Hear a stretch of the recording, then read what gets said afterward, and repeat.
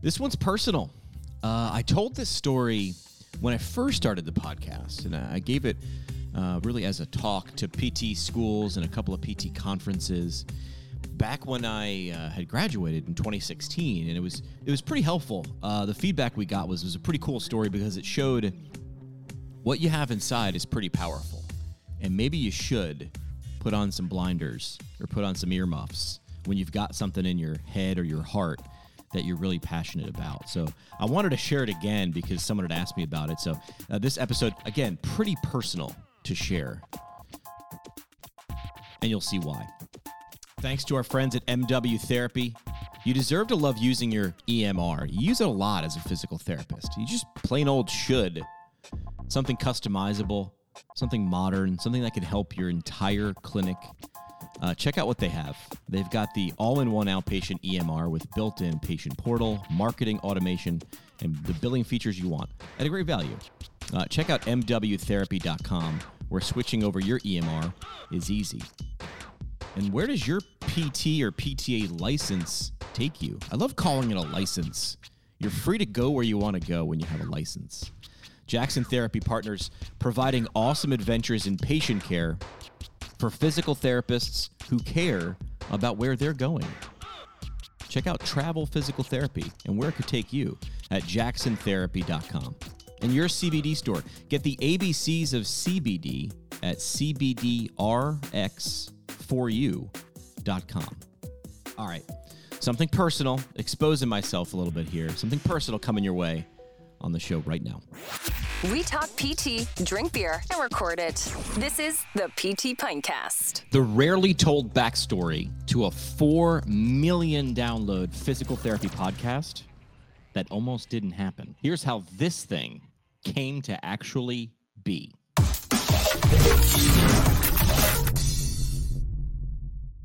All right, the backstory that we rarely have told to this podcast, it almost didn't happen. Here's how this thing came to be. Well, first off, this podcast was complete serendipity. We did not have a plan. We did not have a team. We did not have funding. We didn't really have support. But what did we have?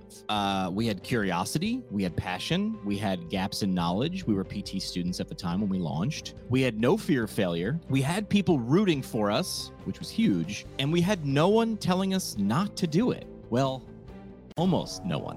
All right, so I was a rock radio DJ for about 15 years. The cliche rock radio DJ. I came to work in cargo shorts, don't judge, and a Guns N' Roses t-shirt. I played rock music loud, gave away beer and concert tickets, hung out with rock stars. Cliche, right? I was also the program director, so I got to do some fun, creative planning and strategy stuff too. Essentially, I had the dream job of my 12-year-old self. My 30-year-old self loved it too. Until, dun dun dun, the internet. And really, when smartphones started to really get smart. See, once geography didn't matter, like you didn't need to be in the range of a radio tower to hear my radio station, a thought came into my head. We are now competing with the world, not just our local competition. And I don't know how we're going to win that. So I thought about this, and I brought this problem to all the super smart people that were above me at the radio company. And I thought these guys are going to be thrilled at my astute insight, and they'll begin to plan to face this threat immediately, this smartphone internet thing. They, in fact, did not do any of that. What did they do? They patted me on the head and told me, the sky is not falling. Go back to the radio studio, DJ boy. Play rock music loud. Give away beer and concert tickets. And relax. We've got this. Nothing important is on the radar. I did none of that. I immediately began planning my exit strategy from this field that I have loved and wanted to be in my entire life. I did it immediately. It just felt like it was the beginning of the end. So I took my prerequisite courses for PT school, exited my dream job, and bid my former life goodbye, and became a full-time PT student at 33 years old. Now, fast forward, PT school was great. I liked all the areas of PT that I got to interact with. Most of them I didn't even know existed before I got to PT school. I loved learning. I loved the potential of a physical therapist and the profession. And most of all, I loved the people. But there was one thing that was bothering me. Well, some people tended to overcomplicate things. Here's what I mean. I was at a conference as a PT student in a room full of 1,000 people, hearing a presentation from someone who knew something I wanted to understand, and I couldn't. I couldn't understand a lot of it. It's going over my head. Now, first, I chalked up not being able to understand to just being a noob. I was a PT student, and eventually I'll just be able to get this. But then a funny thing happened. They call it the networking hour. It's also known as happy hour. I ran into that presenter in the bar, and I thought this. I paid $200 to come here. Before I leave, I am learning something. So I walked up, introduced myself, and we started talking about his presentation and his background and his life.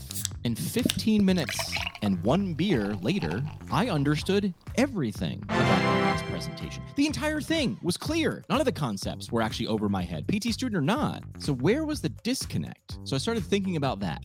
What was the change from the stage to the bar? And here's what it was. On stage, he was a presenter giving a presentation. In the bar, he was a person having a conversation. And that difference caused an idea to be born. What if we could have great conversations that were easy to understand at scale? Could we scale conversations? And this is 2015, so this little thing called podcasting was really starting to take off, sharing good information in ways people could understand, and you throw in drinking a beer while we were at it. So we launched this PT Pintcast podcast with a 6-episode 6-pack. Cute, right? And the goal was to just have 6 conversations, share a few beers, learn some stuff, release into the world, and be done. It was going to be a 6-episode series. And that's it. Funny thing is, that's not what happened. We released our 6 episodes, and somehow we got 10,000 downloads in the first month. I have no idea how that many ears heard it that fast. I'd love to say it was planned, but as I mentioned, it was sort of serendipitous. And now we were being asked the question, hey, who are you going to talk to next? And here is where the 4 million download podcast almost stopped right there. You see, before I just went out and started interviewing some more people, I actually went to people around my PT school looking for validation, looking for permission. Really, I was looking for guests. In hindsight, I know I didn't need permission. I didn't need validation from these people, but I wanted it. I was a student and I was asking people who I respected or I thought knew more than me what they thought. And here's what I found. I found one professor who explicitly told me not to continue this project. I was told this project will distract from your education. They repeated, do not continue this project. It is not in your best interest. So what happened? Well, I froze and I thought, ooh, this was a no-brainer to this person who's a professor. They should know more. I guess I shouldn't be doing this. But then I asked another professor what she thought, and this one gave a drastically different answer. She said, I don't really know what this podcasting thing is or where you're going with it, but you clearly care about it, and it seems like at face value, it shares good information to people. So why wouldn't you keep doing it? She answered me with a question. Now, again, I didn't need her permission. I didn't need her validation, but I wanted it. And I got it in the form of, why wouldn't you keep doing it? Now, that was 2015. And as I record today, we're more than 1,000 episodes in. 182 countries have heard our show, more than 4.2 million downloads, and countless relationships and friendships later. The show's still going. It helped me find and continue to find a place in this profession and world where I can try and provide value. The TLDR, too long didn't read lessons from this. Here's what I found. First, be careful what advice you dispense. You might be being looked up to, but you might not be an expert on the topic being discussed. That first professor I talked to, I don't know if she understood what podcasting was, but her gut visceral reaction was, don't do it because it isn't what you're here for. Turns out it actually was. Number 2, people can look for validation and permission from others and society. Here's the thing. You don't need it. I know. You feel like you do. You want validation. You want that permission, but you don't need it to start. Okay, but what if you still feel like you need it? Here's what I want you to do. Ask someone that you trust and that you know is open-minded. And number 3, realize that people often react to questions like, should I start a podcast? based on their own internal fears. They're all going to laugh at you. This will fail because others have tried and they failed. If this was a good idea, someone would have done it already, right? You've heard that before. Don't give in to these. Now, here's the thing. I didn't record this video for all of you who are watching it. I didn't make it for all of you. I made it for you. Yeah, I'm talking to you. The person who's watching that has that BHAG, the big, hairy, audacious goal. The person watching that has had this idea or project in your head or your heart, but you just need to jump. I recorded this video for the person that knows that you have something to add. You know it. Ask, what's the best that could happen? If you like what you see in your mind after you ask yourself that question, start immediately. If not sooner, jump now. Don't wait for permission or information. Go. It could be a podcast, a company, a social media account, or a lemonade stand. I don't care. Begin, proceed, go. I don't even know why you're still watching or listening. If the idea still feels too crazy to work right now, I am a radio DJ physical therapist. I'm a science communicator. My job didn't exist. I make podcasts, videos, Twitter threads as my job. The job did not exist, and then it did. So why not yours? Why not your crazy idea coming to reality? But here's the thing. When you get on your way, don't forget to DM me so we can do an episode about it on our podcast. If you got to the end of this video and got value from it, can I ask 2 small, easy favors? Share the video with someone that you think should hear it, share it on your social media accounts, and subscribe to our podcast with the link in the description below. So why are you still sitting here? Go start your idea.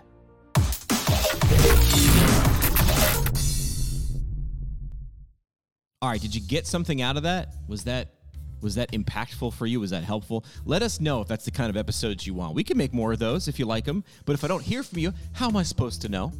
Drop us a DM on any of the social media platforms at PT Pintcast or an email. The website's ptpintcast.com.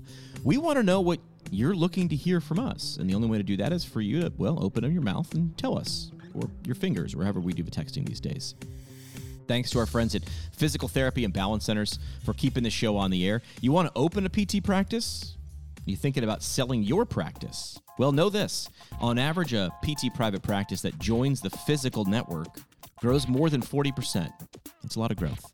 So if you're ready to discover how the largest network of PT private practice owners are growing and adapting to the industry now, visit physicalfranchise.com. That's FYZICAL franchise.com. Also, thanks to our friends at the Academy of Orthopedic Physical Therapy, leaders in orthopedic physical therapy. They are the Academy of Orthopedic PT. Find them online at orthopt.org. Right now, with their industry-leading resource, Current Concepts of Orthopedic Physical Therapy, in its 5th edition. Perfect guide for taking you from wherever you are to confident and competent to take that OCS exam. Get details now, orthopt.org. Like what you hear?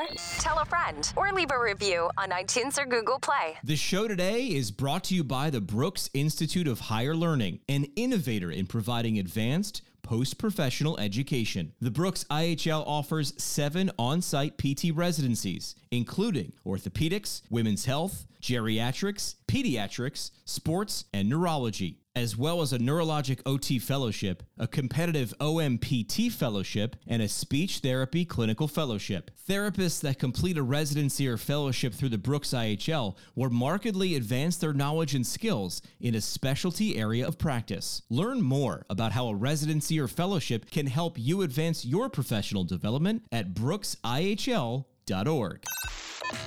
Our home on the internet. PTPintcast.com. Created by Build PT. Build PT provides marketing services specifically for private practice PTs. From website development and hosting, providing content marketing solutions for PT clinics across the country. See what Build PT can do for you today at buildpt.com. The PT Pintcast is a product of PT Pintcast LLC. It is hosted and produced by PT Pintcast CEO Jim McKay and CBO Sky Donovan from Marymount University. We talk PT, drink beer, and record it. This has been another pour from the PT Pintcast. The PT Pintcast is intended for educational purposes only. No clinical decision-making should be based solely on one source. While care is taken to ensure accuracy, factual errors can be present.